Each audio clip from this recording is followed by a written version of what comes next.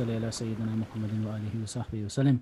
Assalamu alaikum wa rahmatullahi wa barakatuh. Welcome to the Safina Society podcast. Alaikum salam wa rahmatullahi wa barakatuh. So, Dr. Shadee, we are Yes. joined today with Alex and Nazmul, Sheikh Bazmul. So I see you're holding the Etiquette with the Quran by Imam. Yeah. This is Imam Nawawi, who's really your number one go-to person for pretty much everything, outside of fiqh, since if you're not a Shafi'i. But he has this great book called At-Tibyan fi Adabi Hamalat al-Quran. And I figured it's a good book to look at, to just touch base with right before the month of the Quran, which is really coming upon us. And it's going to be a month where that's really, you're going to measure yourself on the Quran. How much have you recited? Now, one thing about the month of Ramadan is that the recitation is superior in this month to study and memorization. So recitation is superior to studying and is superior to memorizing in this month only. Outside of this month, studying and memorizing is superior to recitation. So one of the things that I was looking at is the idea of reciting in order. Okay. And the idea that we sort of sometimes wonder, should we have to do khatam? Can we just recite from anywhere? So he says here, the scholars said that it's better to recite in order. Okay, for example, Fatiha to Baqarah to Al Imran, and the third surah, fourth surah, fifth surah, and so on and so forth. Some of the Shafi'iyya said that if a person recites Surah Al-Ikhlas in the first rak'ah, okay, or Falaq al-Nas, then he should wrap back around. So in the salah or out of salah. Let's say you recite Surah Al-Nas, in for Fajr. Like we know, for example, someone like Naz, it's Falaq al-Nas every day, right? Actually, that's more like me. Naz knows a lot more. So let's say you recite training. He just had Kash because he's probably right. Most of the time it is. Let's say probably someone like Nazmul has pre-calculated that Kawthar is shorter than Falaq al-Nas, less words. So Kawthar and Ikhlas is a very popular duo for people to recite for Fajr because that's literally the shortest surahs that you can recite. But let's say hypothetically a person forgets and recites Surah An-Nas in the first rak'ah. At that point, then they said, go back and recite Alif Lam Mim in the second rak'ah. So you're always keeping the order. So the idea though is whether inside a prayer or outside the prayer is that we recite the Mus'haf in order because it was put in that order for a reason, right? So to recite out of order while permissible is almost neglecting the idea that Allah did send the angel Jibreel to give the Prophet in order of the surahs for a reason. Okay. Support for this is in fact that the Mus'haf's order was arranged this way purely out of divine wisdom. Okay. So one should preserve the order with the exceptions mentioned in the Sharia, such as, there's certain surahs to be recited at certain times. For example, Fajr on Friday, it's sunnah to recite Surah Al-Sajda and then Surah Al-Insan, right? For Eid, it's sunnah to recite Surah Qaf in the first rak'ah and Surah Al-Qamar in the second rak'ah, right? For the Shaf and Witr, certain surahs are recommended and so on and so forth. But other than that, in a person's regular devotional recitation, they should follow the order. And in the prayer, they should follow the order too. And so you should always recite a surah that came first, earlier in the first rak'ah than in the second rak'ah.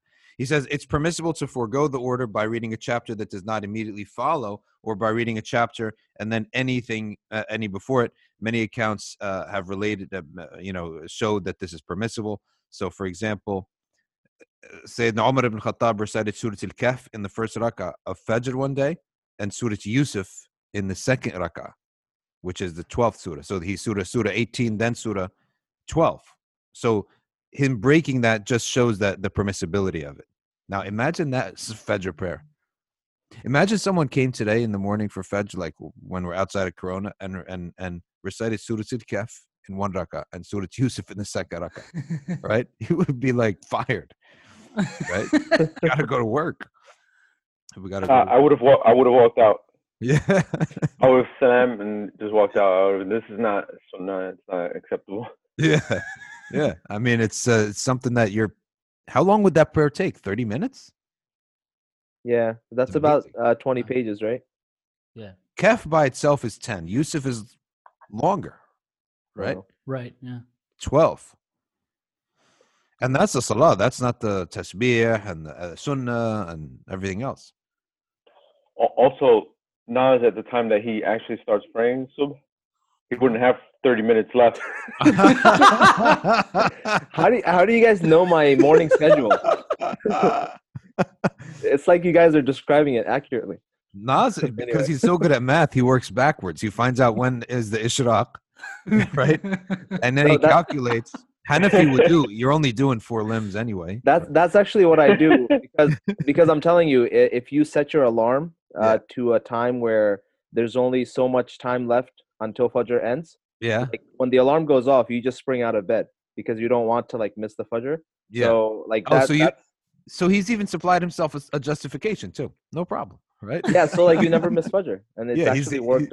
It's actually worked pretty well for me. Listen, I have a question for you. Do you sleep with a khuf, or are you Hanbali in feet? No, I don't sleep with a khuf. Are you That'd be Hanbali in really socks? weird. No. I wash my feet. Okay. I'm a Hanafi fascist. I think Because you know that some people, if they wipe their socks, that's an even shorter. Now, you know it's amazing. I could wake up. You could wake up. I bet you any Muslim, right? Wake me up now at 2 a.m. Put my feet in a bucket of ice water, and nothing happens. I feel nothing. My feet are numb to getting wet, right? Yeah. From so many years of praying Fajr, right? I think all the Muslims are like that. We're like the weirdest people. Like we're completely numb to getting our feet wet. That's in the true. middle of I never even thought about that. That's true. Yeah. I was the other day, there was an exercise guy, like way before Corona. And he said, he was learning, stretching and stuff like that. So he's like, let me stretch you out. So he's stretching me out. He's like, man, you're a disaster, right? You're stiff. All your joints are a disaster. Then he got to my, I'm on my back and he's bending my knee, right, up towards my face, right? And he's like, tell me when it hurts. And he keeps going, and he keeps going, and he keeps going. And he's like, what the heck? Why is this one joint of yours, like the hip basically, why is it so flexible? It's like a rubber band. I was like, I didn't tell him, but I knew what it is. It's from putting the foot in the sink all the time, right? You're stretching your back thigh every time you put your foot in the sink. And if you've been to my house, right, you know that bathroom downstairs, the sink is a little abnormally high. Yeah. It's pretty high. Yeah, Very it's pretty high. And I'm like, I put my foot in that sink like casually. It's like no effort, right?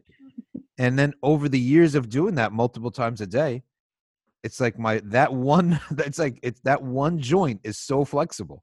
That one set of muscles is so flexible that the guy was like, what the heck is up with this joint of yours? Everything else is so stiff except this. So my coach used to call that leg the cricket leg.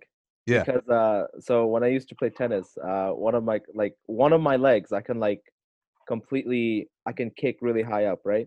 Yeah. The reason was because I used to do karate when I was like a little kid, right? Mm. So and I used to like cricket back then. So my coach, whenever I would do stretches, my coach like, there goes the cricket leg. Oh wow. That's so cool. Basically every Muslim has a cricket leg. Yeah. Yeah. I didn't know you use legs in cricket. I thought you use a bat in cricket. You run from between the wickets, right? No, but you don't kick in cricket, right? On your field. No, but he would just make fun of me because I like cricket. So he's okay. I like from cricket. Yeah. Well, check this out. The other day when we did the podcast on the episode on talking too much, and so we went in pretty harsh on people who talk too much, right? So sometimes we all go harsh onto an attribute or an action that's bad, but nobody should understand that we're trying to attack somebody, right? Because some people who actually may feel that, oh, well, you're talking about me, right? That happens all the time, right? We're not talking about individuals, but we're absolutely attacking people. So that, even though that trait is really bad, we should say that, listen, by the way, we might talk about a trait and we might have it ourselves, right? Absolutely. I mean, I think that's the key, right? Just because, we're saying something is negative doesn't mean that we don't have that trait. Yeah, so I just wanted to put it out there for people that sometimes we might go in hard on something, but it's not meant like to attack an individual. We might have the worst traits of all, right? So, and anyone could, have an attribute one day and not have it the next day, or vice versa. So that's where just checking the intention. It's important to look at our intention, is to make sure that we're not hurting or doing jarh, like injuring the feelings of somebody who might feel that they have that attribute. Yeah, but at the same time, Yeah. if you feel that you have that attribute, just take the advice, especially if you're not being called out directly. That's true too. So that's what they say. Like if the shoe fits, right? Yeah. Yeah. And, So it's a principle in our religion, right? That quiet cat. That if your brother is telling you the truth, that's your real brother, not the one who's puffing you up. Or very true. filling you up with compliments. That's very true. Insincere. Yeah, that's true. That's true. The only person you should do that with is your spouse. Yeah. Yeah. Are you talking about white lies and stuff, right? Yeah. Or pretending that the obvious is not obvious. Like, and I mean that goes both ways. If a woman has a husband who is obviously getting a gut or something, right? Yeah. She just has to point it out. She can ignore it. She can pretend it's not there. But if it's your brother in Islam and it's something that's beneficial to him and you're saying it indirectly, like how much better of a brother can you be? That's true. If it's one thing if you're calling the person out by name, but if you're just saying, it's terrible when people show up late for the salah almost every day. Yeah. And you're not saying it right after he did it. You're just saying it as a general conversation. And you're not saying it, and you're saying it to a crowd of people. You shouldn't be offended. The person should just reflect and maybe correct their behavior rather than getting mad at you for saying something that's true and obvious. That is also a trait, though, right? To take advice and accept it. It's not easy. It's not so easy for some people. It feels terrible. Mm-hmm. It feels terrible when you're the recipient of it. But if it's done, not directly, you're not named. I mean, you should feel it, the bad feeling that you should have is shame before Allah, and even shame before your brothers that are obviously witnessing you doing it. But to get mad at them and then take it out on them, that's ridiculous. It's not acceptable. You know what I think? Sometimes when people get upset at advice, it may be the feeling that, wow, you were talking behind my back or thinking about me behind my back and stuff like that. I mean, I guess. Yeah. I mean, if something's true about it. I mean, it's one thing if you do that to your spouse, like I said, but if you're not my wife, man up and don't get mad about it. Don't get all in your feelings. Yep. Yeah. If it's true, your best following the truth is going to be the easiest. It's going to make your life a lot easier in the future. Yeah. That's what Shafii said. What he said, I pray for my enemies because they show me my flaws. Yeah. So what do you got for us, Muin? So, I mean, we kind of already started on this topic. The topic that I want to talk about, since Ramadan is in a few days, is let's discuss and give advice for ourselves and listeners about what it means to be in a lockdown Ramadan. What that will mean for us spiritually, practically. And I know there's going to be a lot of lectures and topics on this as well in the coming days, but I think it would be good for us to expand on it as well, just from a people perspective, and what we and perhaps the people we know are going to do to tackle these things. And I think maybe we can start on Tarawih, and maybe Dr.Shadee and Nazmul, you can comment on this. I know, Nazmul, you've led Tarawih in the past. How are you guys approaching this, and what's that going to mean for people? Well, I think it's going to be a great Ramadan, to be honest with you, because we just had too much socialization. And at least in our area where we live, there's a lot of socialization and there's a lot of activity. And sometimes you have to fit your Quran in that time, right? And that's no good. So maybe other parts of town or other parts of the country don't have that type of socialization, but we definitely have a ton of it. And I utterly loathe that rush between Maghrib and Taraweeh. That rush you can't hydrate yourself. You can't nourish yourself. You can't go in with a good state of mind to pray tarawih, right? You can't even go to the bathroom, right? And I'm telling you something like you never thought of. I don't know, maybe people don't have to worry about this, but anyone who works in the masajid, you can't even drink because once you're first in the first line at Aisha, you can't go to the bathroom, right? You can't get up again. And it's frustrating because I either am going to be dehydrated with a headache or I have to go to the bathroom and I'm going to miss Aisha and half of Tarawih, right? And then I have to go to this public bathroom in the masjid, right? Waiting online like a fool, okay?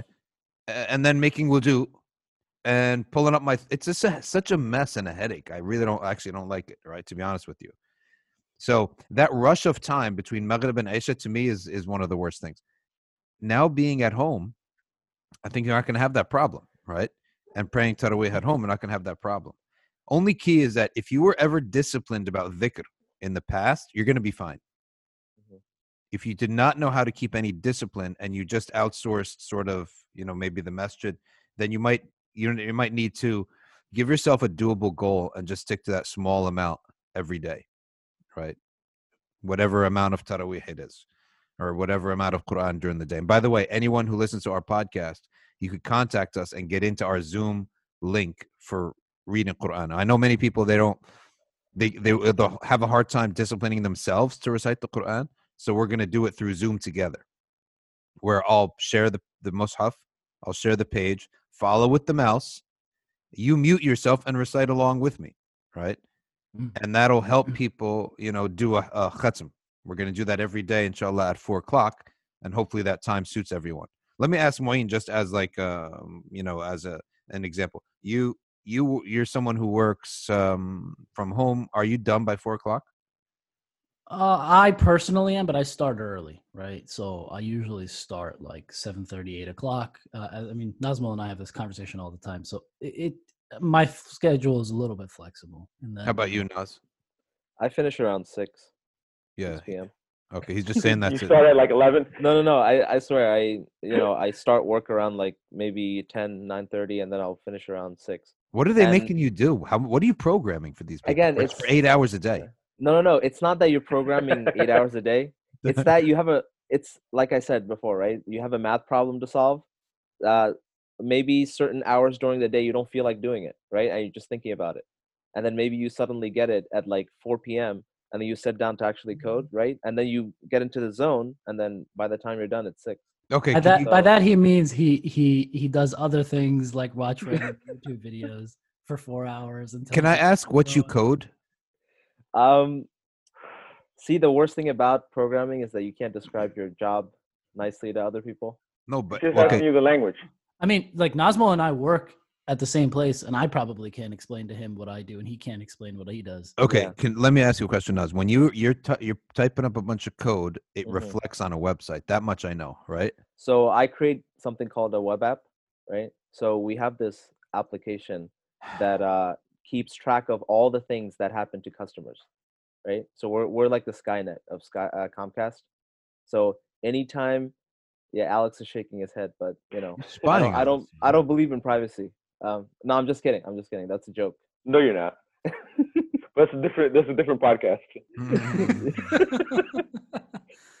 But basically, we have this application that keeps a track of like all the things that happen to a customer. Like, they have an error on their X1 machine, which is like their cable, and then they have an error on their phone line, whatever.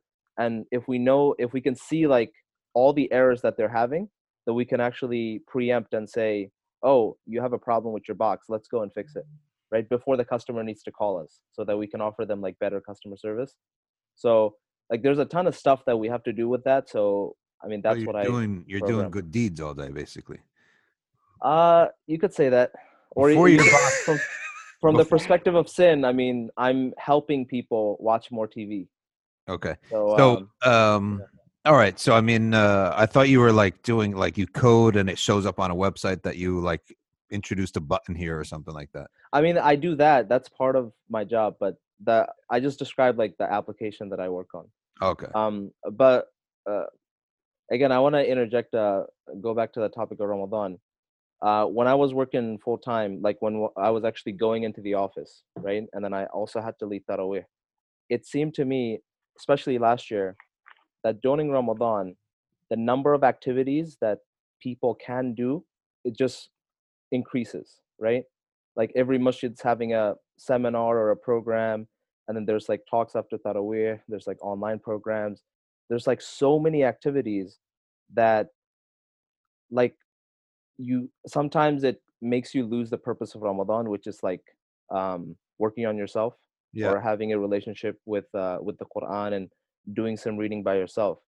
And I mean, especially last year when I was doing Taraweeh, like there's literally no time, right? Yeah. And you're just Yeah. exhausted all the time. So I feel like I'm looking forward to this Ramadan in the sense that I don't have to lead as much Taraweeh and I get time to myself. And some people who have sort of outsourced their religion to, you know, they're always looking forward to Ramadan, to hearing the Qari, to going to the masjid. I feel like for those people, they should try to stick to one thing and they should try to like actually get certain goals done during this Ramadan. Yeah, Because, keep your game plan simple. Make yeah, it very simple. The simple game plan is this, very simple. You should at least have a portion of the Quran recited every day, hmm and you have some Taraweeh recited every night, prayed every night. Keep it that simple, right? And over 30 days, you're going to notice that it gains momentum over time. and what usually happens is people make those plans and they can't really act on them because of this sort of you know, tornado of activities that start up during Ramadan. You know, Yeah, every other day there's an iftar party, right? Every other day you're hanging out with your friends. But now, you know, you have no choice but to sort of focus on those goals. yeah. Muin. Uh, so I think there's a concept by Cal Newport. It's called deep work. He wrote a book on it. I mean, it's a general concept where you go deep and about a certain topic and you focus on it and on it. And that's how I've always seen Ramadan, as sort of this deep work of spirituality. And there's this is something that I aspire to and use as a principle in a lot of the work that I do, including my professional work. And two examples that one example that I'll give, if anybody's familiar with John Carmack. So he actually developed the first Doom game back in the 90s. And so one of his principles is, you know, every year he does a project where he goes off for 2 to 3 weeks. He literally buys a hotel room in the middle of nowhere in like Minnesota or something. And then he just lives in that hotel room and works on a project. He only goes out to like eat food and come back. Now, these are people who are not people of the deen, right? They're able to do these things as a principle of just, you know, material well-being and growth. And I think it's what this Ramadan especially will afford us is this extended sort of deep work on ourselves. Yeah. And one thing that is very key to this is I found personally, and maybe you guys can comment on this, is it's important to focus on one thing at a time, right? Doing a 5-minute lecture here and a 5-minute talk here, and then trying to memorize a line of Quran here, and then trying to also, you know, read, you know, X number of nawafil, and then also trying to memorize X number of hadith.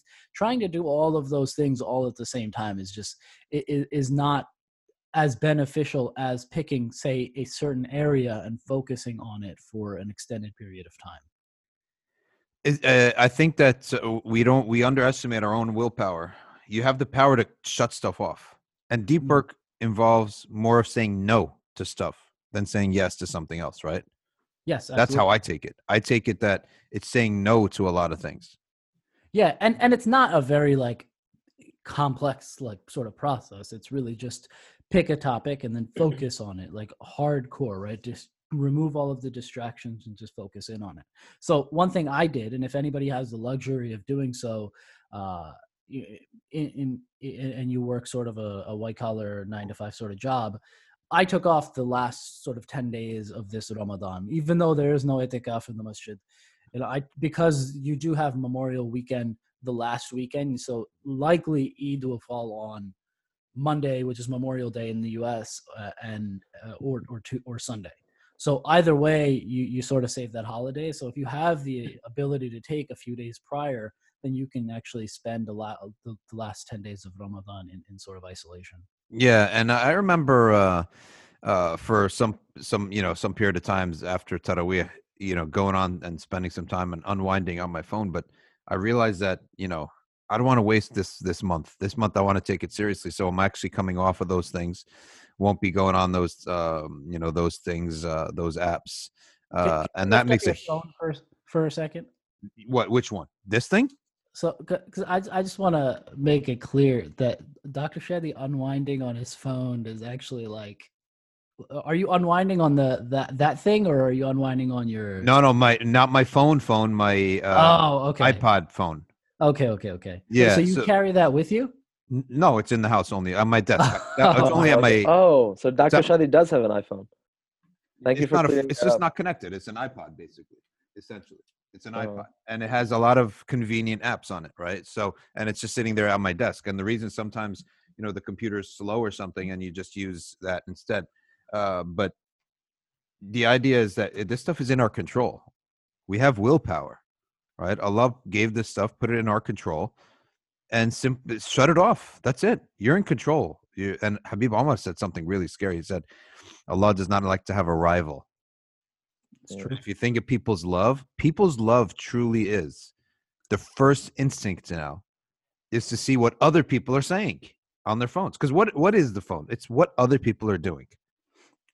So you really truly love, the events and the whatever of other people. And you start realizing, like, how does that benefit me? How does it harm me? How does not knowing harm me? And how does knowing benefit me? How does being involved in this benefit? Right. So that's why it's been liberating. I already started. I had the intent to start. I got caught up in a couple things.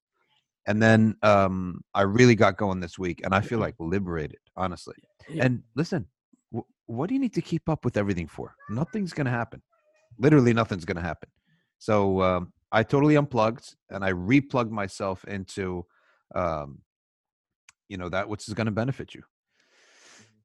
And I think, Sheikh, this Ramadan, I think it's even more scary because, like, most people during this lockdown, like, what are they doing? They're on their phones. They're either playing video games or they're on their computer, right?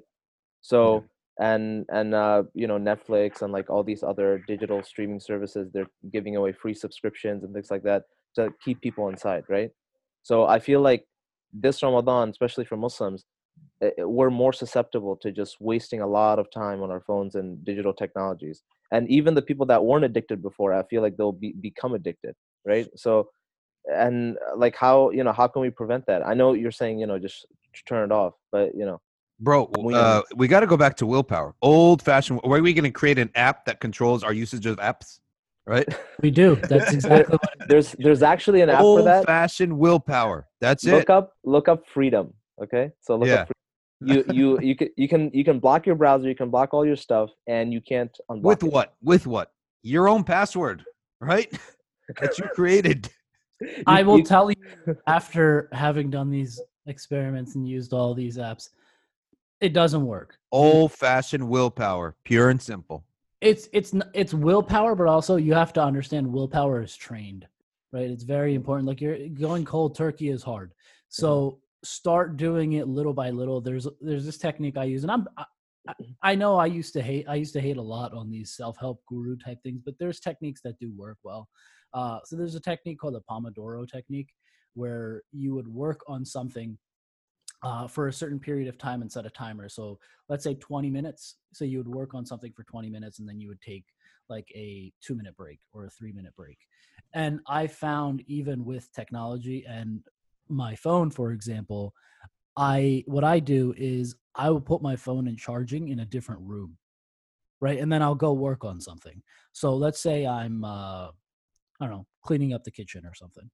I'll put my phone in charging in another room, and I'll put it away further away than it's like convenient to go get. I'll go put it downstairs, or I'll go put it upstairs. Just it's annoying to go upstairs to go get it. It's just there. If it's important, I'll go get it. And so you create this barrier of physically trying to go get it. And so while you're like cleaning the kitchen, and then it's already, half an hour, 45 minutes, almost an hour has passed, look at it.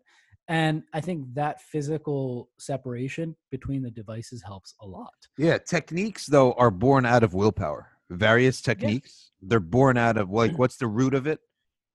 Is you insisting. Absolutely. Right. Absolutely. And I think, honestly, this is one of the tests that where the life being so easy actually strengthens willpower in a sense, because it forces you to push away a lot of things that people in the past would have only dreamed of having.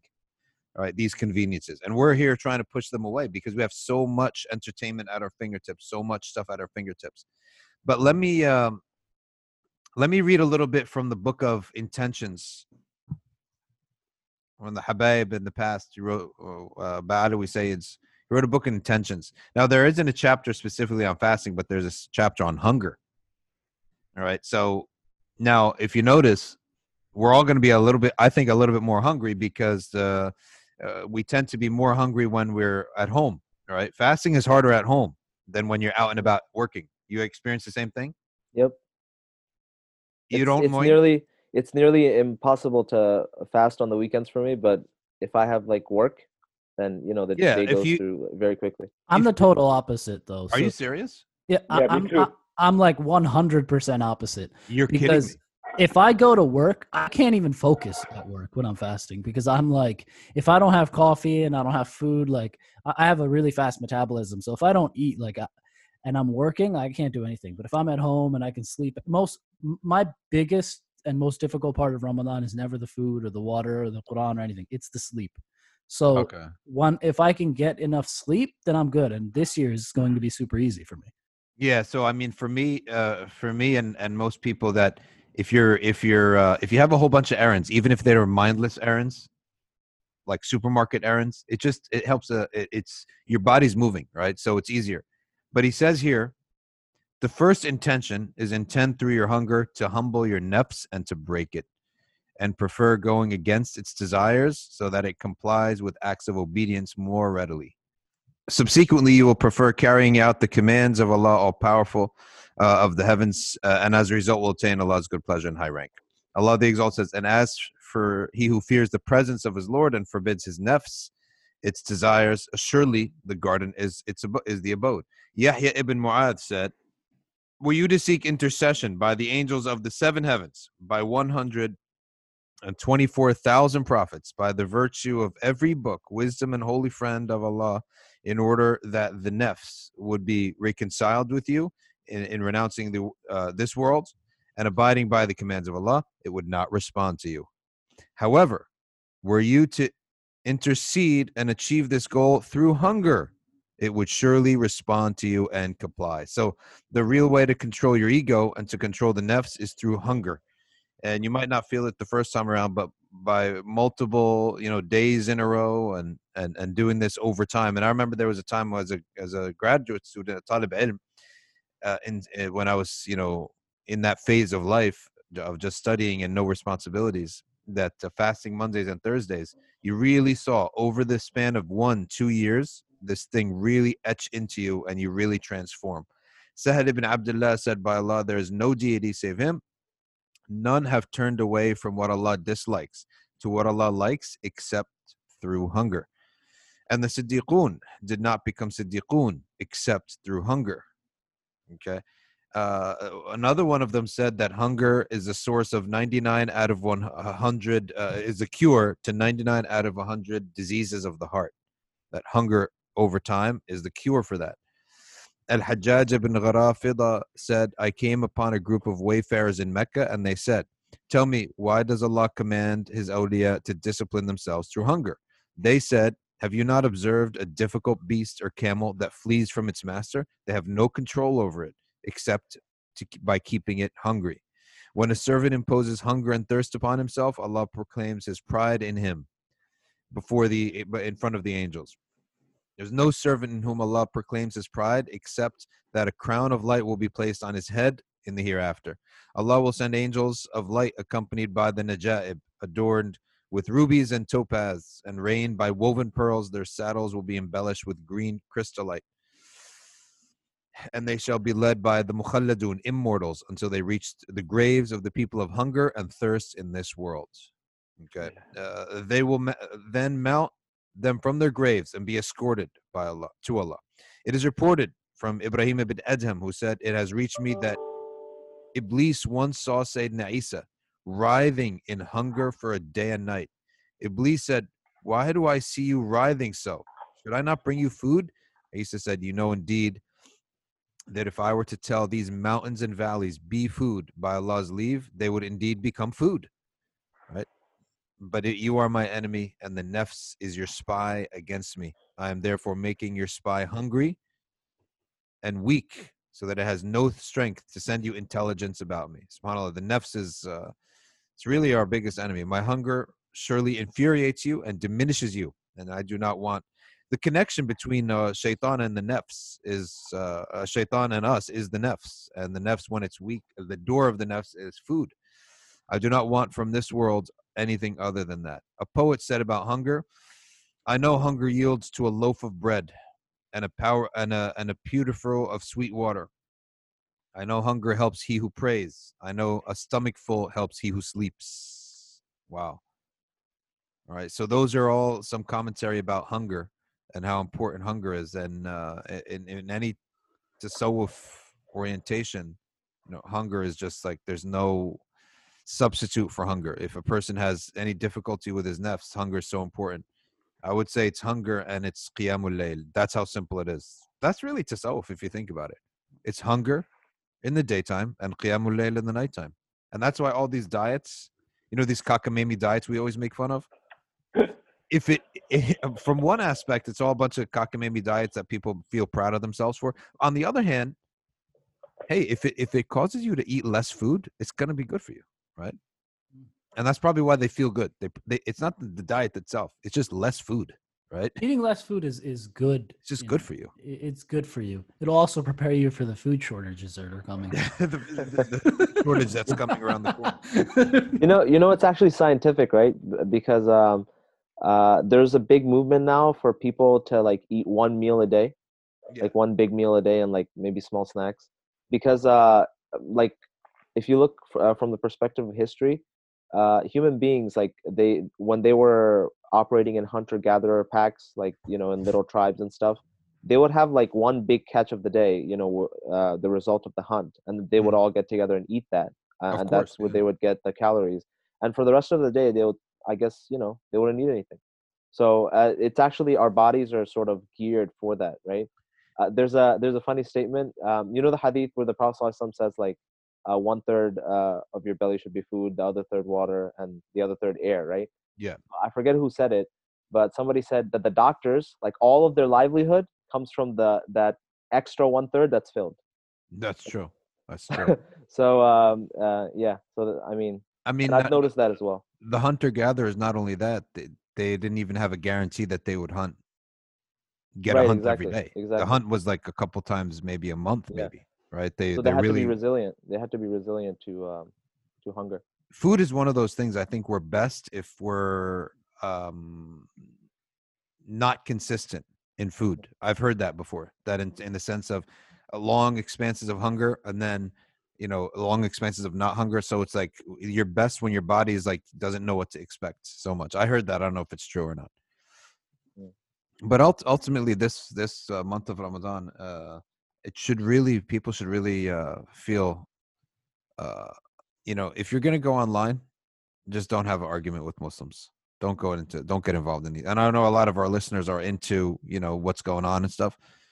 That's the one thing you're going to destroy yourself if you get involved in disputation amongst mu'mineen. Muin?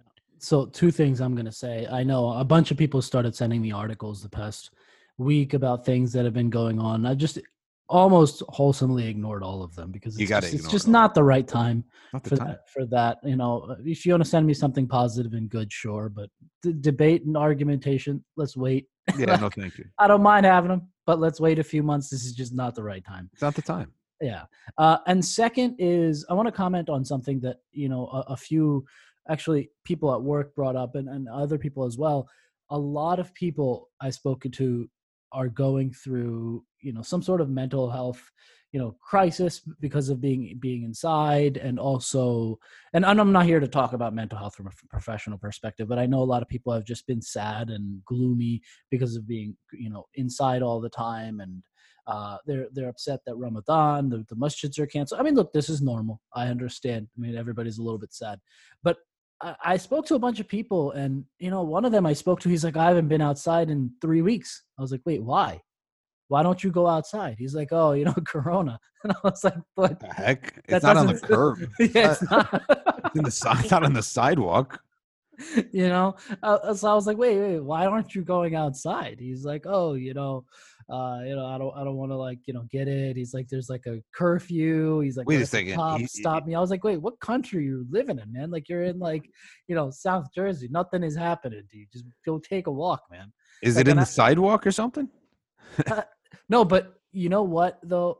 I've spoken. This is not the first person that said something like this to me. Even another person said like, "Oh, I haven't been out in a week and a half," because it's also just becomes a habit of staying inside and not having things to do. And I think as Ramadan comes around for Muslims, like they'll have even less to do because right now, like they'll have even less to do from like a dunyawi perspective, right? Like even like they're not going to have to go shopping as much. Like I know I did almost all of my Ramadan shopping for food and groceries and things. It's pretty much done. So other than basic staples like milk and bread, like I'm not going out anymore for food, at For least. food, but you can go out for take a walk. Of course you can. And so You gotta take walks. that's my point. Like get outside, do like, for example, to go do your dhikr or your Quran, go do it outside if you have a yard. If you don't have a yard, it's put a chair on the front porch and step outside for a bit, because I think it's really important to get outside and like I know what I did the other day. I walked,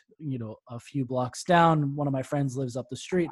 So, I mean, we were doing the whole social distancing thing. So he just sat on his porch. I sat by the curb and we just had a chat for like a good hour, and there's nothing wrong with that. Just play it safe. Look, I know I'm the one that's serious about this disease, and I've been saying it for a long time.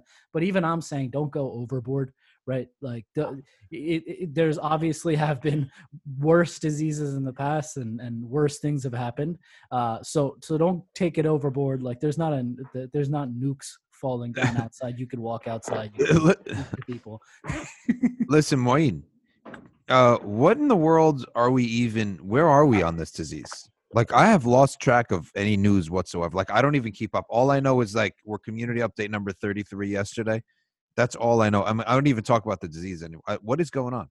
To be honest with you, I don't think anybody really truly knows what's happening, because there is a lot of gaslighting from both ends of the perspective. Explain what that phrase means. So it's like Twitter phrase.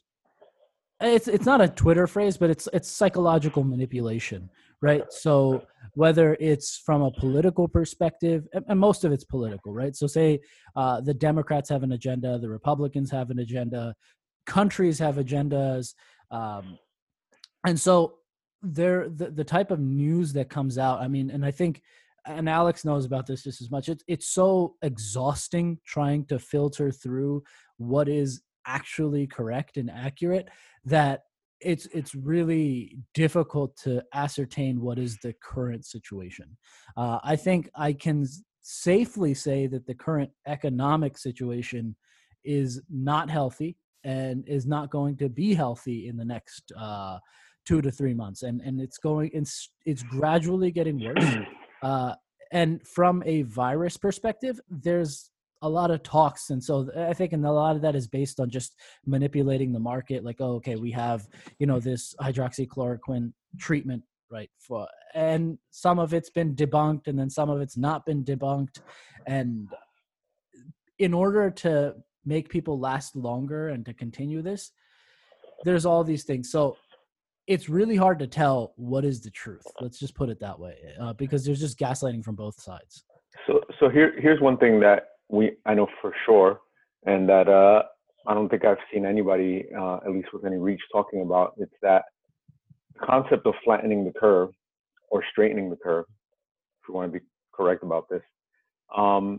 It's not about preventing people from getting sick or getting this disease or being exposed to it. That's not possible. Like, it doesn't matter if we lock down for 6 months or 18 months or 3 years. Once that lockdown is over and you reopen businesses and people are no longer, under house arrest or whatever, people are going to get exposed and they're going to get sick. The whole purpose of the straightening or flattening of the curve is to keep people from getting sick when the hospitals are really busy. So let's draw this out so that people get sick, in smaller numbers, but everybody's going to be exposed. There's no hiding from this virus. So one of the things that people I don't think are understanding is that you're going to get it. Now, you're probably going to be asymptomatic. That's the most likelihood, because that's the majority of people that have been tested, that they've done antibody tests on. They didn't even know that they were exposed to anything. So most people are not going to be affected. Some people are going to get mildly sick. Some people are going to get very sick. And a very small number are going to die. Now, by small number, I mean comparative to the population, but it's still a lot of people. That's all there is to it. And so I think people might have a false sense of security about being locked down and saying, we're going to stay in. And then once the governor tells us that we can leave, it's going to be because everything is okay. And it's not ever going to be okay. Yeah, I said this on a previous podcast, and I know it sounds super doomer, but I don't think we're going back to the way the world was, only because of the way we've set up our economy and the way we've set up. Like I saw a lot of people, whether it's on Twitter or in person, and some of my friends, they say, oh, this isn't like the '08 financial crash. This is very different. Once the virus is gone, it'll just open right back up. This is not true in the very least. In '08, we never solved the problem. In 2008, speaking of America, we only kicked the can down the curb, so to speak. And so all of the sort of weaknesses we had in our financial system, in our economy, have, as a matter of fact, only amplified. And they're all just hidden beneath this mirage. So let me give you a breakdown of a very simple concept that exists. So there's a concept of options trading. If you're not familiar with, so let's say you have a stock. It's worth $10, and I'm going to try to make this super simple so it's not complicated. It's worth $10 right now. You can buy that stock and sell it at a higher price if the stock price goes up, and sell it at a lower price if that stock price goes down. Now there's a concept of a derivatives market, right? Which is trading options on that stock, which means that I can trade based on a contract that says that, hey, I believed that this stock price will go up to $11, and I want to buy this contract from you right now for X number of dollars, that if this stock price goes to $11, I still want to be able to buy it for $10. Make sense so far? No, I'm already lost. So wow. You're locking in today's price, but you're not going to buy it until a month down the road. I see. Okay. Oh, I see. So you're taking a gamble on that it's going to go up. Yes. And now, if it goes down, you locked in today's price until you've lost money. And who are you buying from this option from? The brokerage, right? The brokerage, but not from the company. Right. But now, so people don't actually. The brokerage would take the loss then, right? Well, or the person who holds the contract, right? Yeah. Let's say the person, his wager goes in his favor, and the price goes up, right? So the tricky thing is, though, a lot of people, most options traders, don't actually wait to exercise that contract. So that contract is out, let's say 1 month. In that 1 month period, I can now just take that contract and sell that contract to somebody else. That's what an options trade is, right? Mm. So now another person is betting on my contract that this price of this stock will go up. So this is a bunch of BS. It's a derivative of a derivative, if that makes sense. Is it halal? Just beyond that. It's so and you're, by the way, you're usually buying on a margin, so you're borrowing this money at interest. Here's my answer to this. Okay, somebody asked me, is it halal or not? Look, that shouldn't even be a question. No. If a bank robber goes into the bank and then shoots somebody and then robs the bank, can you ask the bank robber if he purchased his gun legally? The entire system. Oh, my goodness. Right. I mean, if you break it down, fiat currency, I mean, this is an entirely different podcast, but fiat currency is not based on any intrinsic value. And if you really argued it, I mean, I don't even know how that's halal, right? No, but there are certain things that are principles, right? But they're not. You just think they are, right? Like that's how the system has been set up to make you think that it has intrinsic value, but it doesn't really. No, well, but I think Sheikh is saying Islamically. There are certain principles. For example, whatever we agree on as a currency is a currency, according to Malik, right? Sure, yeah. Maybe others might have different opinions, but on that one, but the idea of buying something that is it's a gamble. It's a complete gamble. I really don't know if I don't want to really just open up that can of worms right now, but what you're saying to me is quite the opposite of the type of trades that the Sharia wants humans making. Sharia wants us to make trades that where there's a certainty of what I'm getting back. Okay. And there's a concrete value in what I'm getting back. Right. Right. So the idea of trading for something that's an uncertainty, it's almost in your gut. It feels like a gamble. It becomes a gamble. Right. And I could definitely tell you that that type of trade is with so much unknown in it is not where the Sharia wants us to go. Right. And my point wasn't even to get around whether it's halal or not. My point was, and this is just a small example of the sort of tools and instruments that exist within the financial world that have sort of just taken the entire economy and the market on this roller coaster ride where and right now I think it's a broken roller coaster, right? Half the tracks are missing and we're just going through this ride and we don't know when we're going to fall off. Yeah. Because I think we've gotten in too deep now where there is this, and I think it's huge. There's this huge misinterpretation by people and common folks because they think that, oh, this virus isn't an economic problem. This is just a physical, social problem. And once it goes away, we'll just, we'll have a V, right? It'll be a V economy and we'll just go back to the way it was. That's not how it works, right? And unfortunately, the bubble, it hasn't even truly been pricked yet. I think the first small little crash that came is just a precursor to what's coming.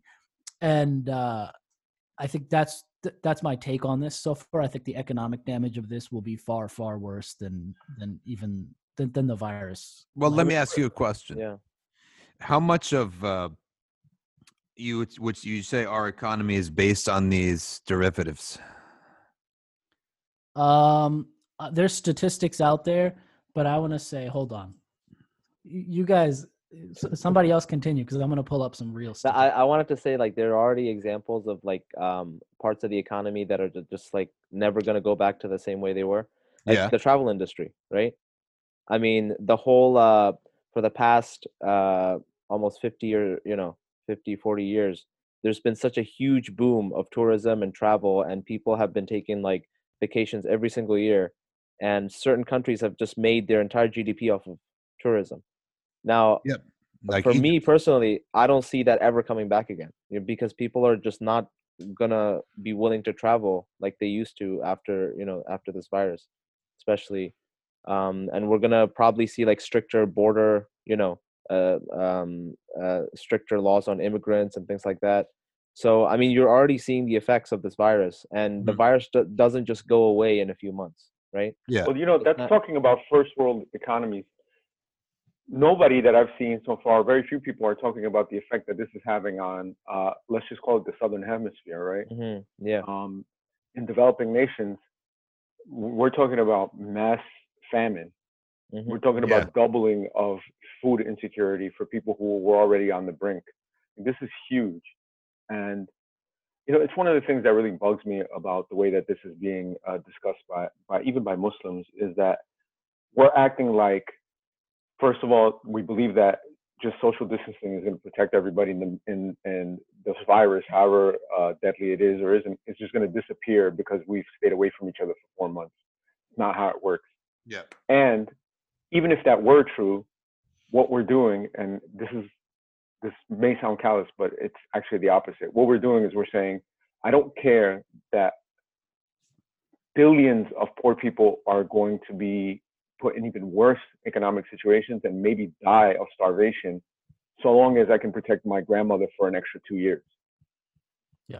And I mean, it's not an acceptable position from any moral perspective, that you're like, all I care about is that the rich and privileged people in my country who've lived a long time and probably didn't take proper care of their health are now in danger of dying from something that's out there in the world. So I don't care if half the world has to starve and babies die, so long as I can protect my uncle. Like it's not an acceptable model. But it depends though, right? It depends. Like if your country has the resources to actually fight this epidemic, I mean, they should try to do everything that they can to fight the epidemic. But let's say a country like, let's say a country like South Korea, right? I mean, they've handled it supposedly, according to the news, they've handled it pretty well. Like they have the resources, they have the science. I'm not talking country about like Germany, locking right? people up. Yeah, I'm not talking about people locking your citizens up if their temperature goes above 99 degrees. Right, yeah. Imposing camps, whatever, right? But I mean, I'm saying the same strategy that you apply in, let's say, America will not be the same strategy you apply in places like Pakistan or Bangladesh, right? Because the governments just don't have those resources. And if you're going to lock people up in India, people are going to starve. And actually, people are already it doesn't matter if you, see, you're missing, it doesn't matter what India does. If the United States and Europe is doing this, it affects the rest of the world. And it's a trickle-down effect that ruins the entire global economy. And the people who suffer when the global economy is ruined, as much as we might be like, well, there's going to be people who can't, movie theaters are going to be closed and the Hollywood is going to lose billions of dollars, or people are going to lose jobs and may not be able to make their mortgage and they're going to have to live in a smaller house or rent an apartment. That's not the same thing as a bunch of people in Bangladesh who are going to just starve to death. Mm-hmm. And we're doing that to avoid people getting sick from a virus, and we can't even avoid that anyway.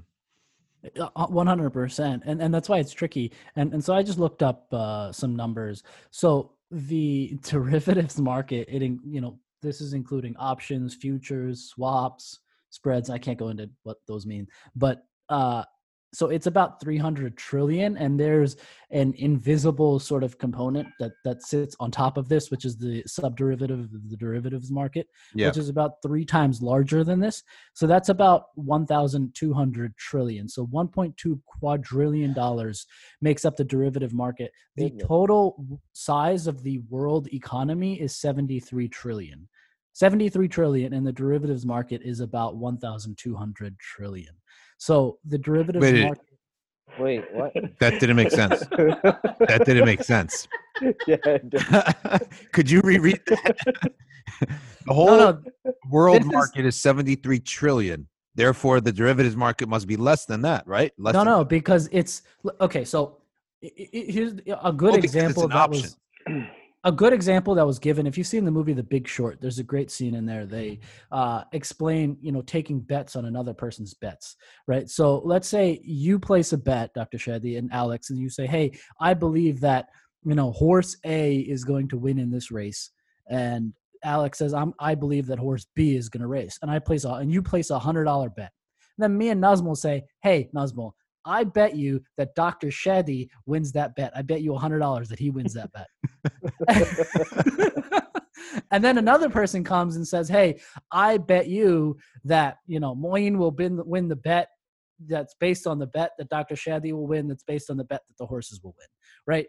And so by nature, right, the original bet is only $100, but the derivative and the subderivative bets that have come based on that might be worth, 10 times more. And then Muin, and then I turn around, being the first bettor, come around and bet someone else, a third person, that if Muin wins his bet, you owe me this. If he loses his bet, you owe me that. Right? I mean, that's correct.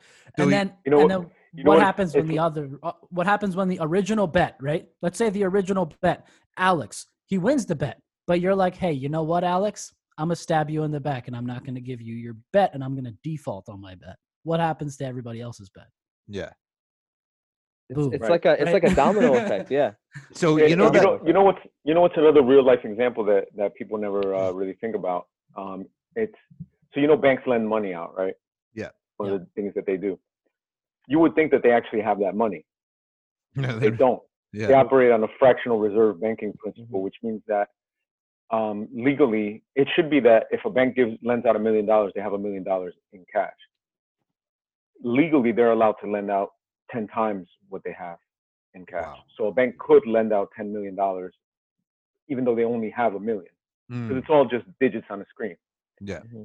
In practice, they're lending out, if they have $1 million on hand, they're lending out 130 million. Yeah. That's crazy. Like it's just ridiculous. Yeah. And here's the thing. When you said about the options, the idea that I can, a seller gives me the option to buy something for the next month at a XYZ price, that by itself is totally halal, right? Yeah, And I can see sign that right? agreement. I enter into that agreement, okay? And I have the choice now. I could wait and see if the price goes up, down, whatever, right? I have that choice. Because that's between a buyer and a seller. You can make that agreement. That's totally fine. But what if you then go and sold that agreement? Yeah, to somebody that else? is not something to be sold. That's not an item to be sold. He should just make that agreement with somebody else. You can't sell that's not an item to be sold, right? Yeah, and so it gets really tricky. And my point was that, you know, the derivatives market, like I just mentioned, some numbers, is 73 trillion is the world economy, and 1.2 quadrillion is the derivatives market. Yeah. Now, this is why it's all just phony money, and just it's all propped up on fake numbers, and the Fed is like an entirely different podcast discussion. But my point being that we're sort of teetering on this, you know, edge of like financial ruin that a lot of people don't see. And I think, like Alex just mentioned, the financial ruin of first world countries is even greater financial ruin for third world countries because they rely on the first world countries, right? Mhm. And so especially like the US, right? We have the reserve currency in the world, right? The, you know, all currencies, most currencies are pegged on our US dollar. So if our US dollar falls or something happens to it, then everybody falls. And I think that's why there's this huge concerted effort by the Fed and the IMF and all other, you know, respected parties to sort of save this sinking ship. What do you guys think of a global currency coming in to save the day as the solution? Well, As a solution to the that's in terms of us going there, as a solution to the American dollar going down. It's not going to go dollar to yen. I don't think the Americans would allow that. But would it go from dollar to a universal currency or a See, global the, currency? isn't that the, sort of like the UN that that was formed to stop like all the great powers from ever going to war? But I mean that, you know, it never works. I'm You sure know, that's their purpose. because the Um, person with the guns, you know, that's who controls the world. Unfortunately, Well, who is that nowadays? it's America. I mean, No, but unmatched. We have the best army. We have the best ships. You know, we can destroy the world 7 times over. so we're going So back to just raw power then. basically, yeah. All right. But I think I have to wrap up soon. Yeah. Maybe we could do a part 2 of this discussion. back to Ramadan though. I love how we leave on this sort of depressing note. Science of tajweed. If you don't know your science of tajweed, review your tajweed. This is a good time to review your tajweed so you can recite properly. The class is on arcview.org. And you know, It's very short. what's that? It's very short. It's very short and simple. You know that the beauty is funny thing. You know Sheikh Ismail Isa? Sheikh Ismail? No. I think I'm not sure. I'm not. Sheikh Ismail used to teach at ICJ. Now he teaches at MCGP, right? He is so into tajweed, teaching and studying. You'll see him all over the place. Sheikh Ismail, his name is. He's Harris's Hifz teacher. And so he is so deep into tajweed. I said, Sheikh, here, I want you to use these books. You can use them for your students. He was like, oh, this is really good. Let me use it for my students. I said, listen, why don't, you go over it and add something to the book, make it a better book, right? And make it, stronger. So he said, okay, I'll do that. So he comes back. Now, he is such a beast in tajweed. I met him later on, and I said, so what did you think? Like, let's do this. He's like, okay, my first suggestion is this is more of introduction to the science of tajweed. That's how much of a beast he is in tajweed. He is so detailed in tajweed. But this book, Science of Tajweed, which I'm going to recall it Introduction to Science of Tajweed, Introduction to Tajweed, because it covers all the fundamentals that you need about how to recite the Quran. And here we are with Safine's side. We want to produce like strong Muslims who are strong in deen and dunya, right?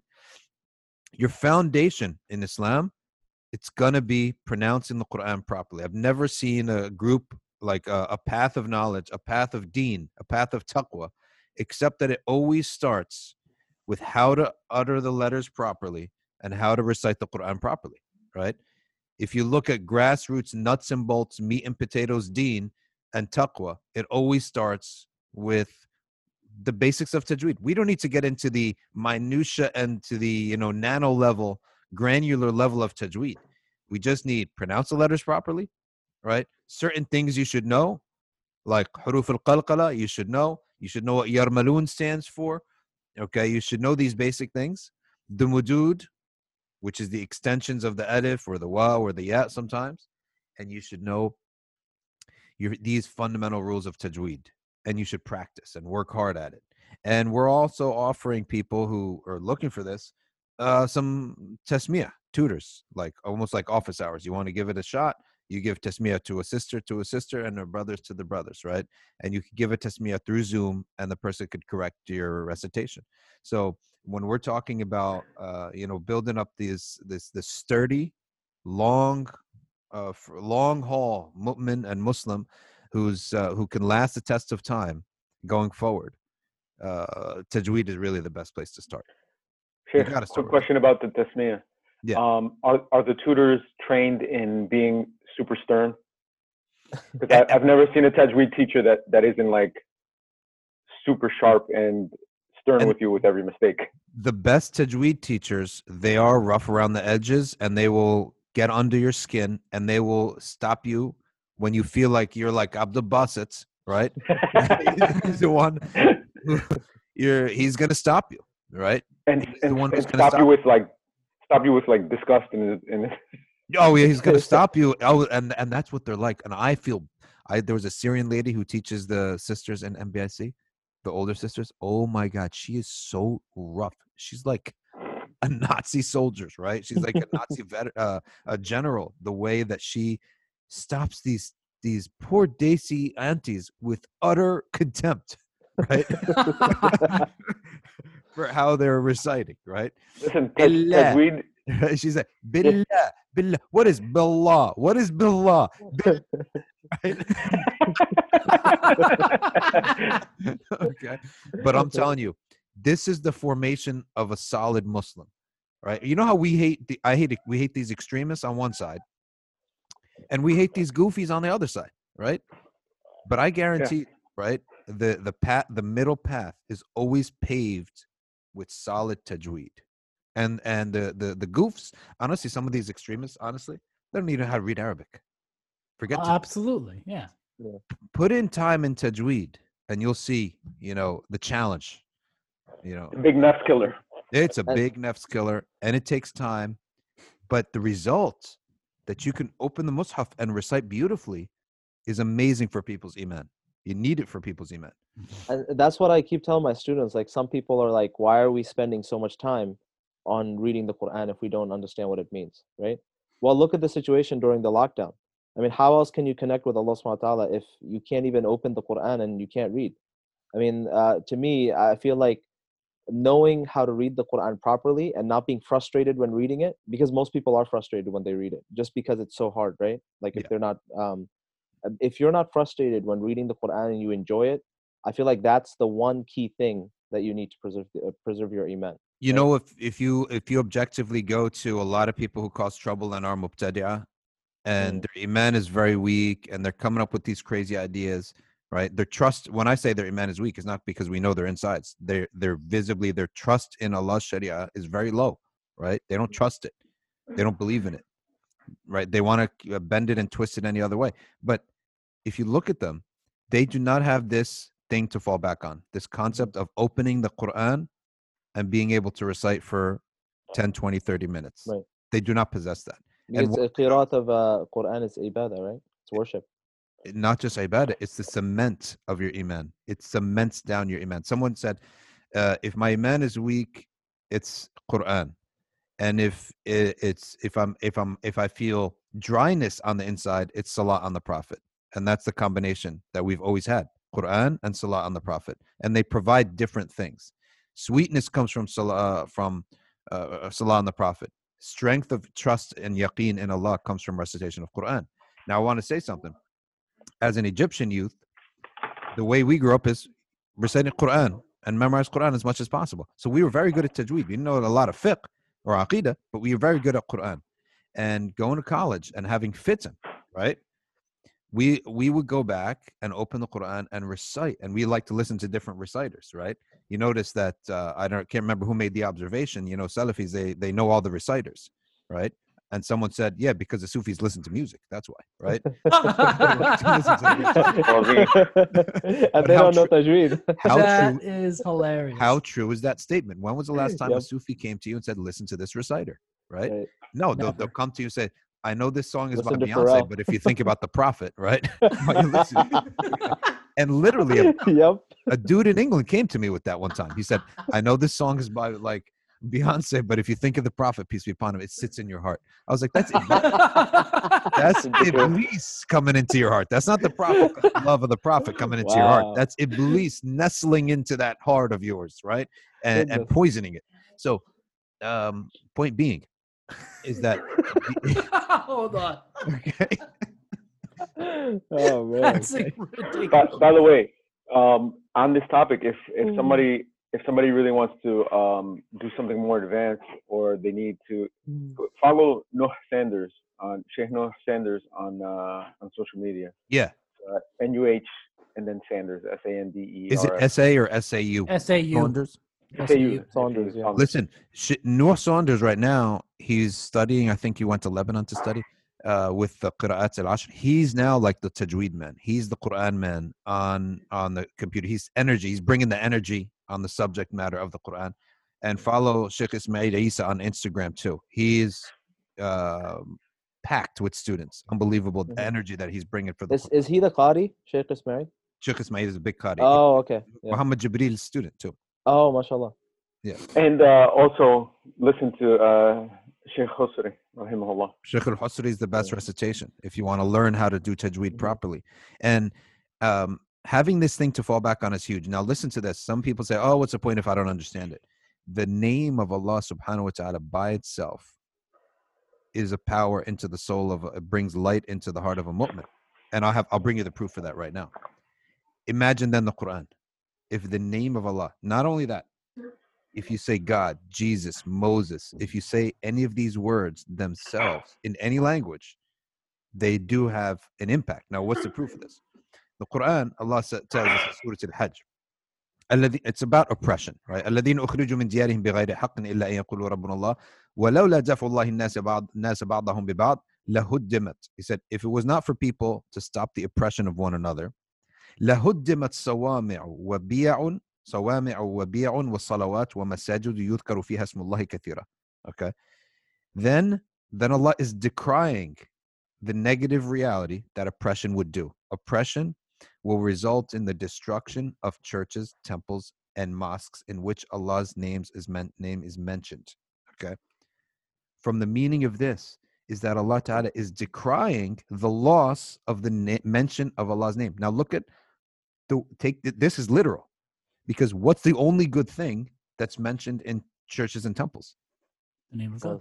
The name of Allah. What they say about him is totally different, right? But the name, why do Christians feel a benefit when they say Jesus, right? And they're saying it in the wrong way. They're saying it like as a son of God. But the name, okay, of the Anbiya, the name of Allah Ta'ala itself.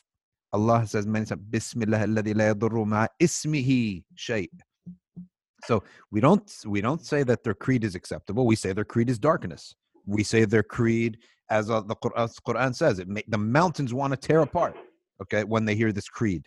But nonetheless, Justice has pointed out in this ayah too that the name of Allah Ta'ala does have an impact on people.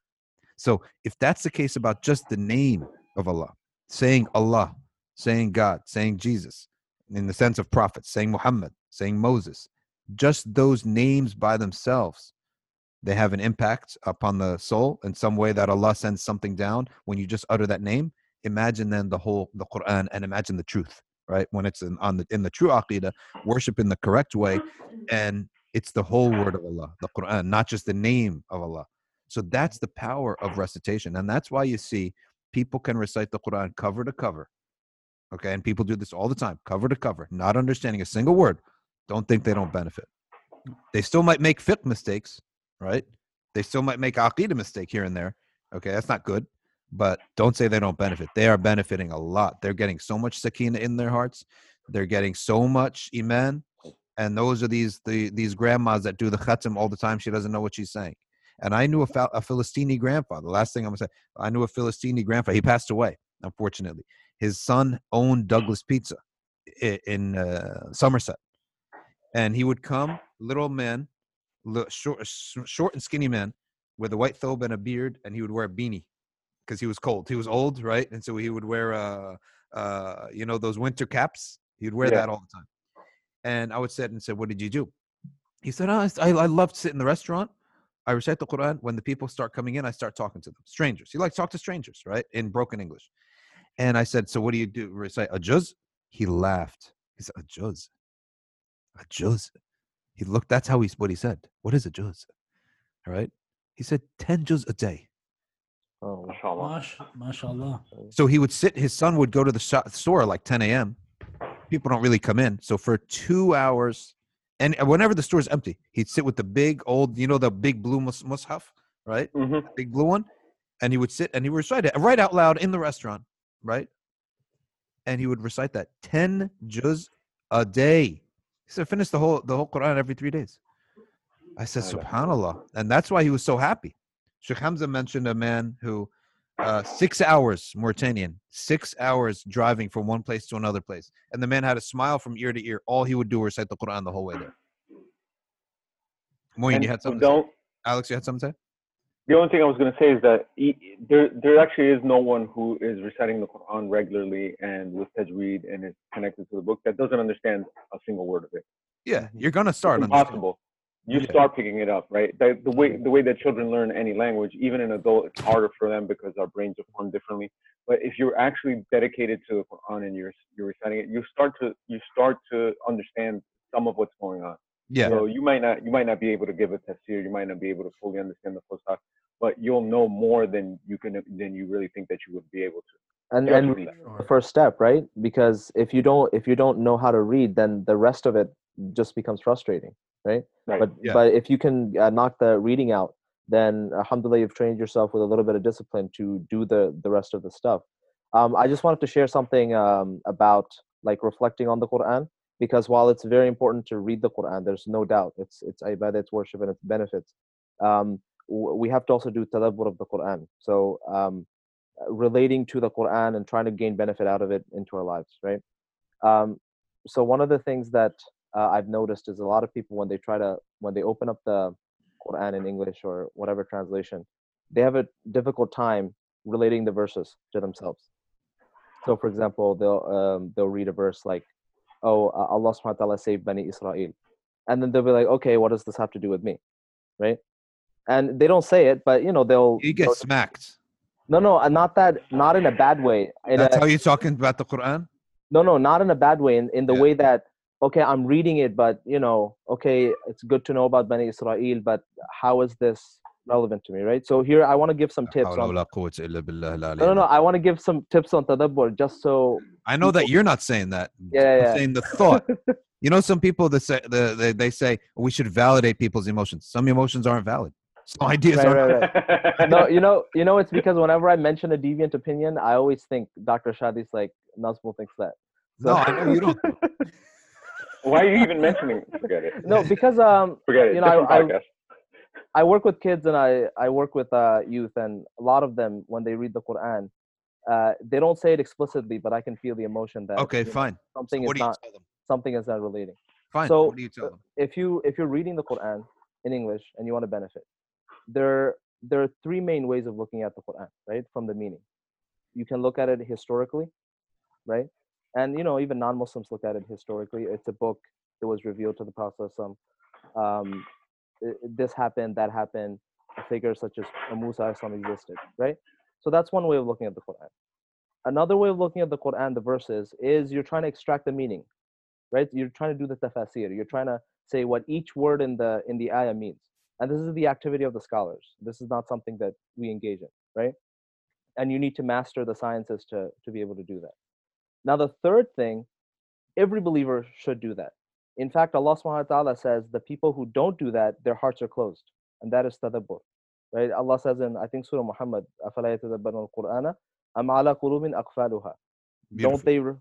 Don't they reflect on, that's from Surah Muhammad, right? Yeah.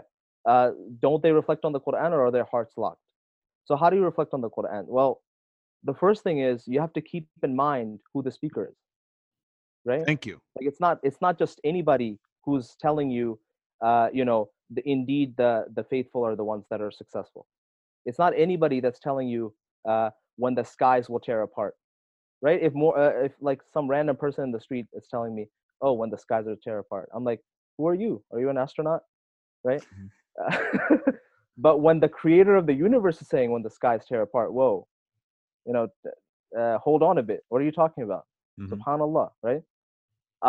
So we have to keep the speaker in mind. And the second thing is we have to keep in mind the honor of the fact that we're being addressed, right? So keeping the speaker in mind and the honor that we're being addressed. There's one thing that God has revealed a revelation. The second thing is you have the ability to actually open up the book and listen to what he has to say, right?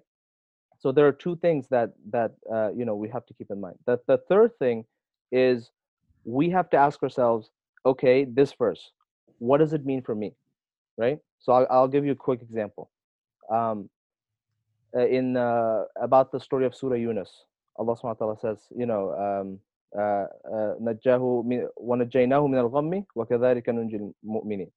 So the story of of Prophet Yunus is he's stuck in the whale and he makes this heartfelt dua, and you're reading that and you're like, okay, this is a historical event. A person was in the whale, he made a dua, Allah subhanahu wa ta'ala helped him.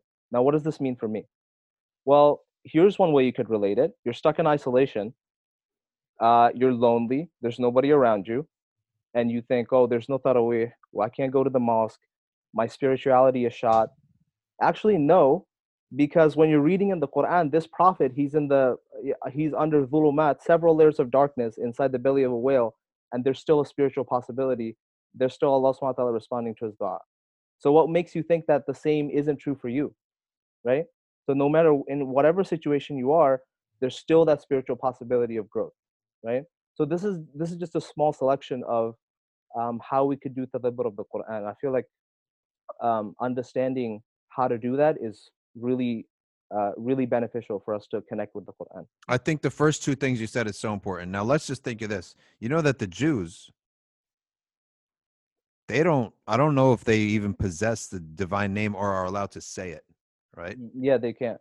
Think about that. They say G-D. They don't say God.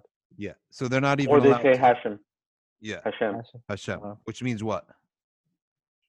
I think it means him or something like that.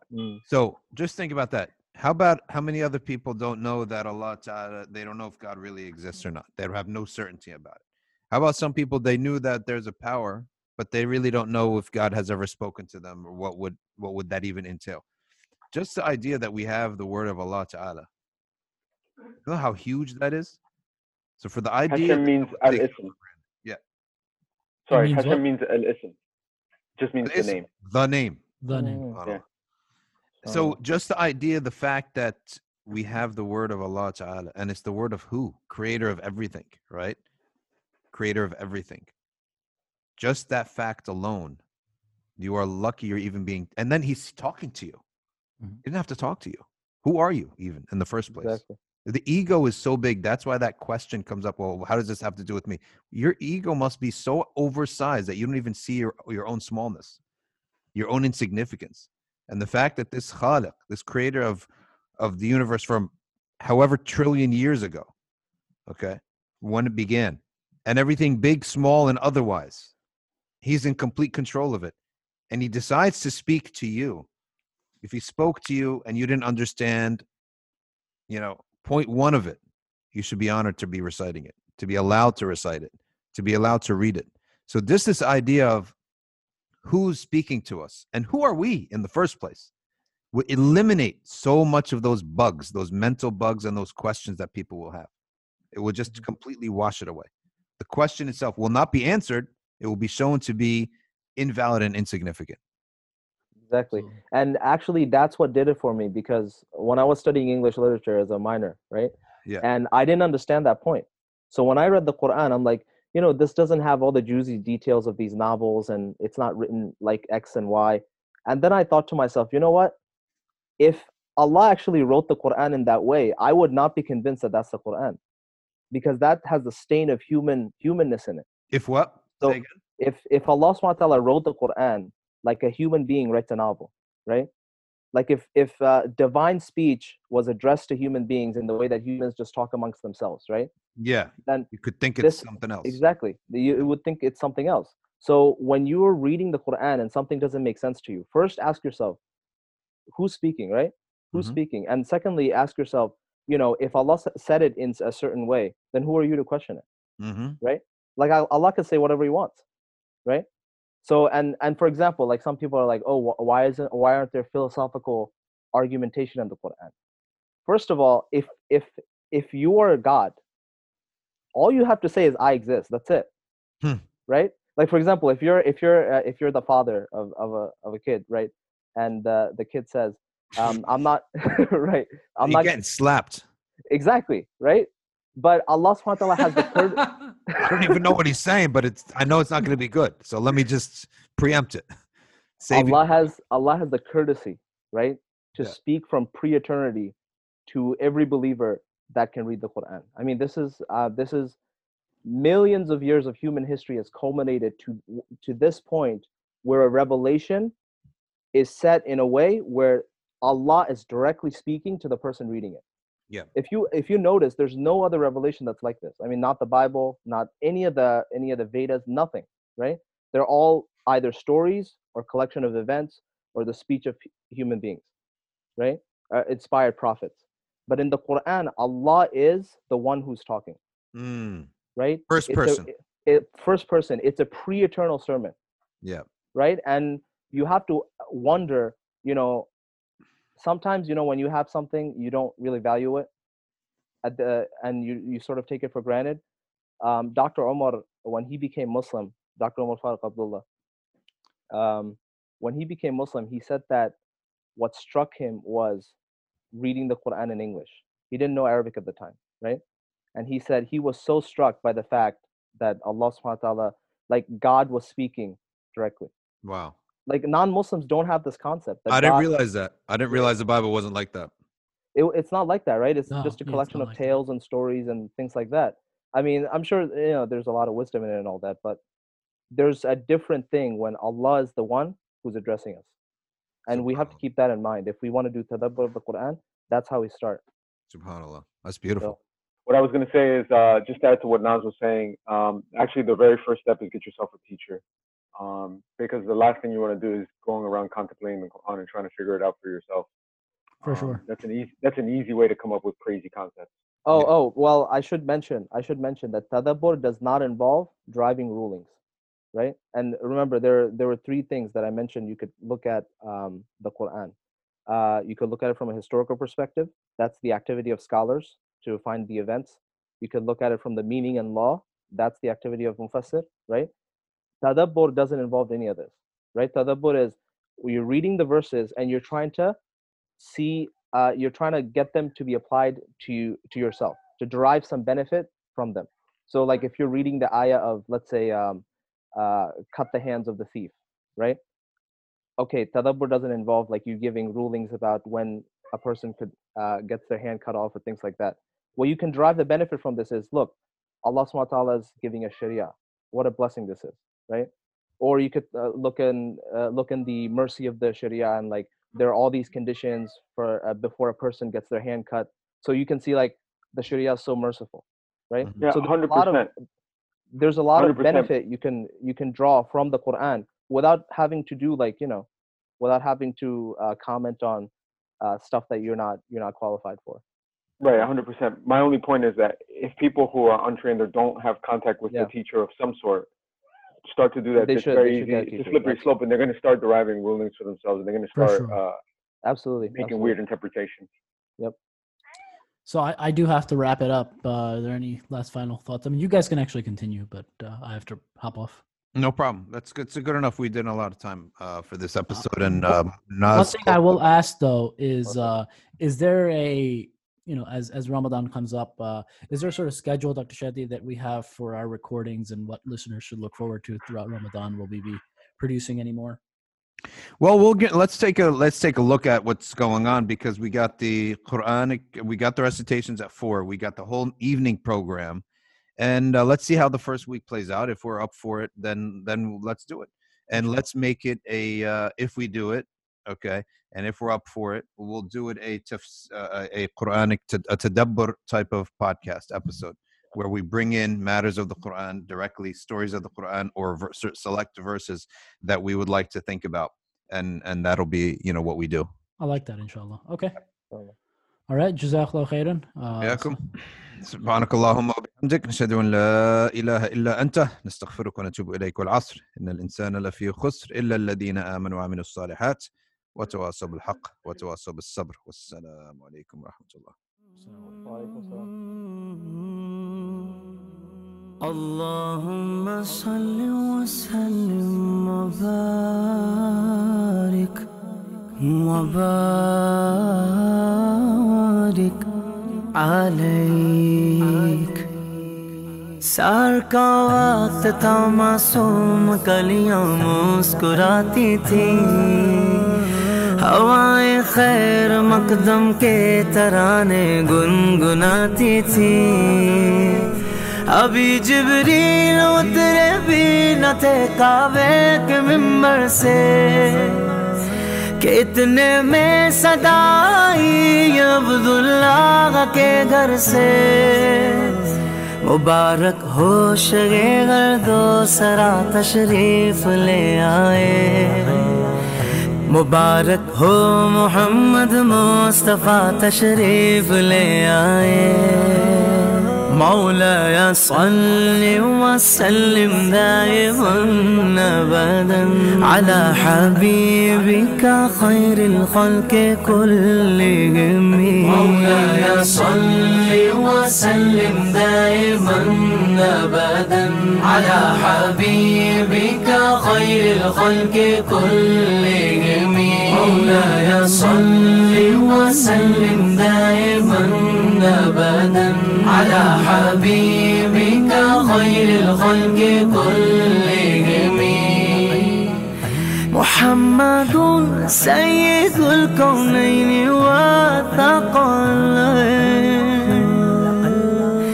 محمد سيد الكونين والثقلين والفريقين من عرب ومن عجم مولاي صل وسلم دائما أبدا على حبيبك خير الخلق كلهم مولاي صل وسلم دائما أبدا على حبيبك خير الخلق كلهم او محمد فخر عالم هادي كل سجان سرور کونین سلطان عرب شاہ عجم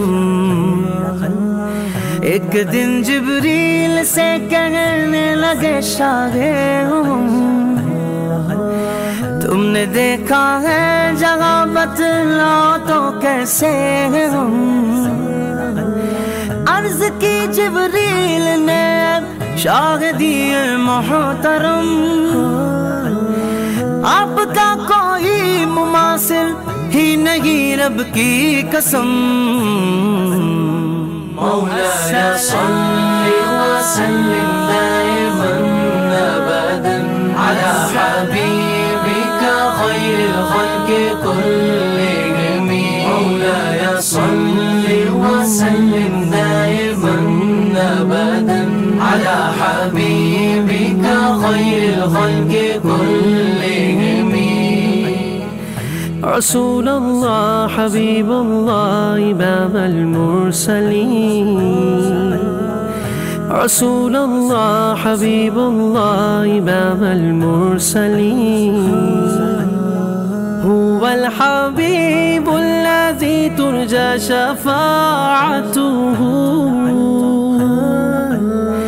هو الحبيب الذي ترجى شفاعته لكل هول من الأهوال مقتحم مولاي صل وسلم دائما أبدا على حبيبك خير الخلق كلهم مولاي صل وسلم دائما أبدا على حبيبك خير الخلق كلهم میرے مولا صدا تحیت و درود کے گجرے میرے مولا صدا تحیت و درود کے گجرے اپنے محبوب پر جو ہے تیری تخلیق بہترین اسی محبوب سے وابستہ امید شفاعت ہے کہ ہر ہمت شکن مشکل میں جس نے دستگیری کی نہ کوئی آپ جیسا تھا نہ کوئی آپ جیسا ہے نہ کوئی آپ جیسا تھا نہ کوئی آپ جیسا ہے کوئی یوسف سے پوچھے مصطفیٰ کا حسن کیسا ہے زمین و آسمان میں کوئی بھی مثال نہ ملی مولاي صل وسلم دائما ابدا على حبيبك خير الخلق كلهم مولاي صل وسلم دائما ابدا على حبيبك خير الخلق كلهم رسول الله حبيب الله امام المرسلين رسول الله حبيب الله امام المرسلين يا ربي بالمصطفى بلغ مقاصدنا يا ربي بالمصطفى بلغ مقاصدنا واغفر لنا ما مضى يا واسع الكرم مولاي صل وسلم دائما ابدا على حبيبك خير الخلق كلهم مولاي صل وسلم دائما ابدا على حبيبك خير الخلق كلهم سريت من حرم ليلا إلى حرم كما سرى البدر في داج من الظلم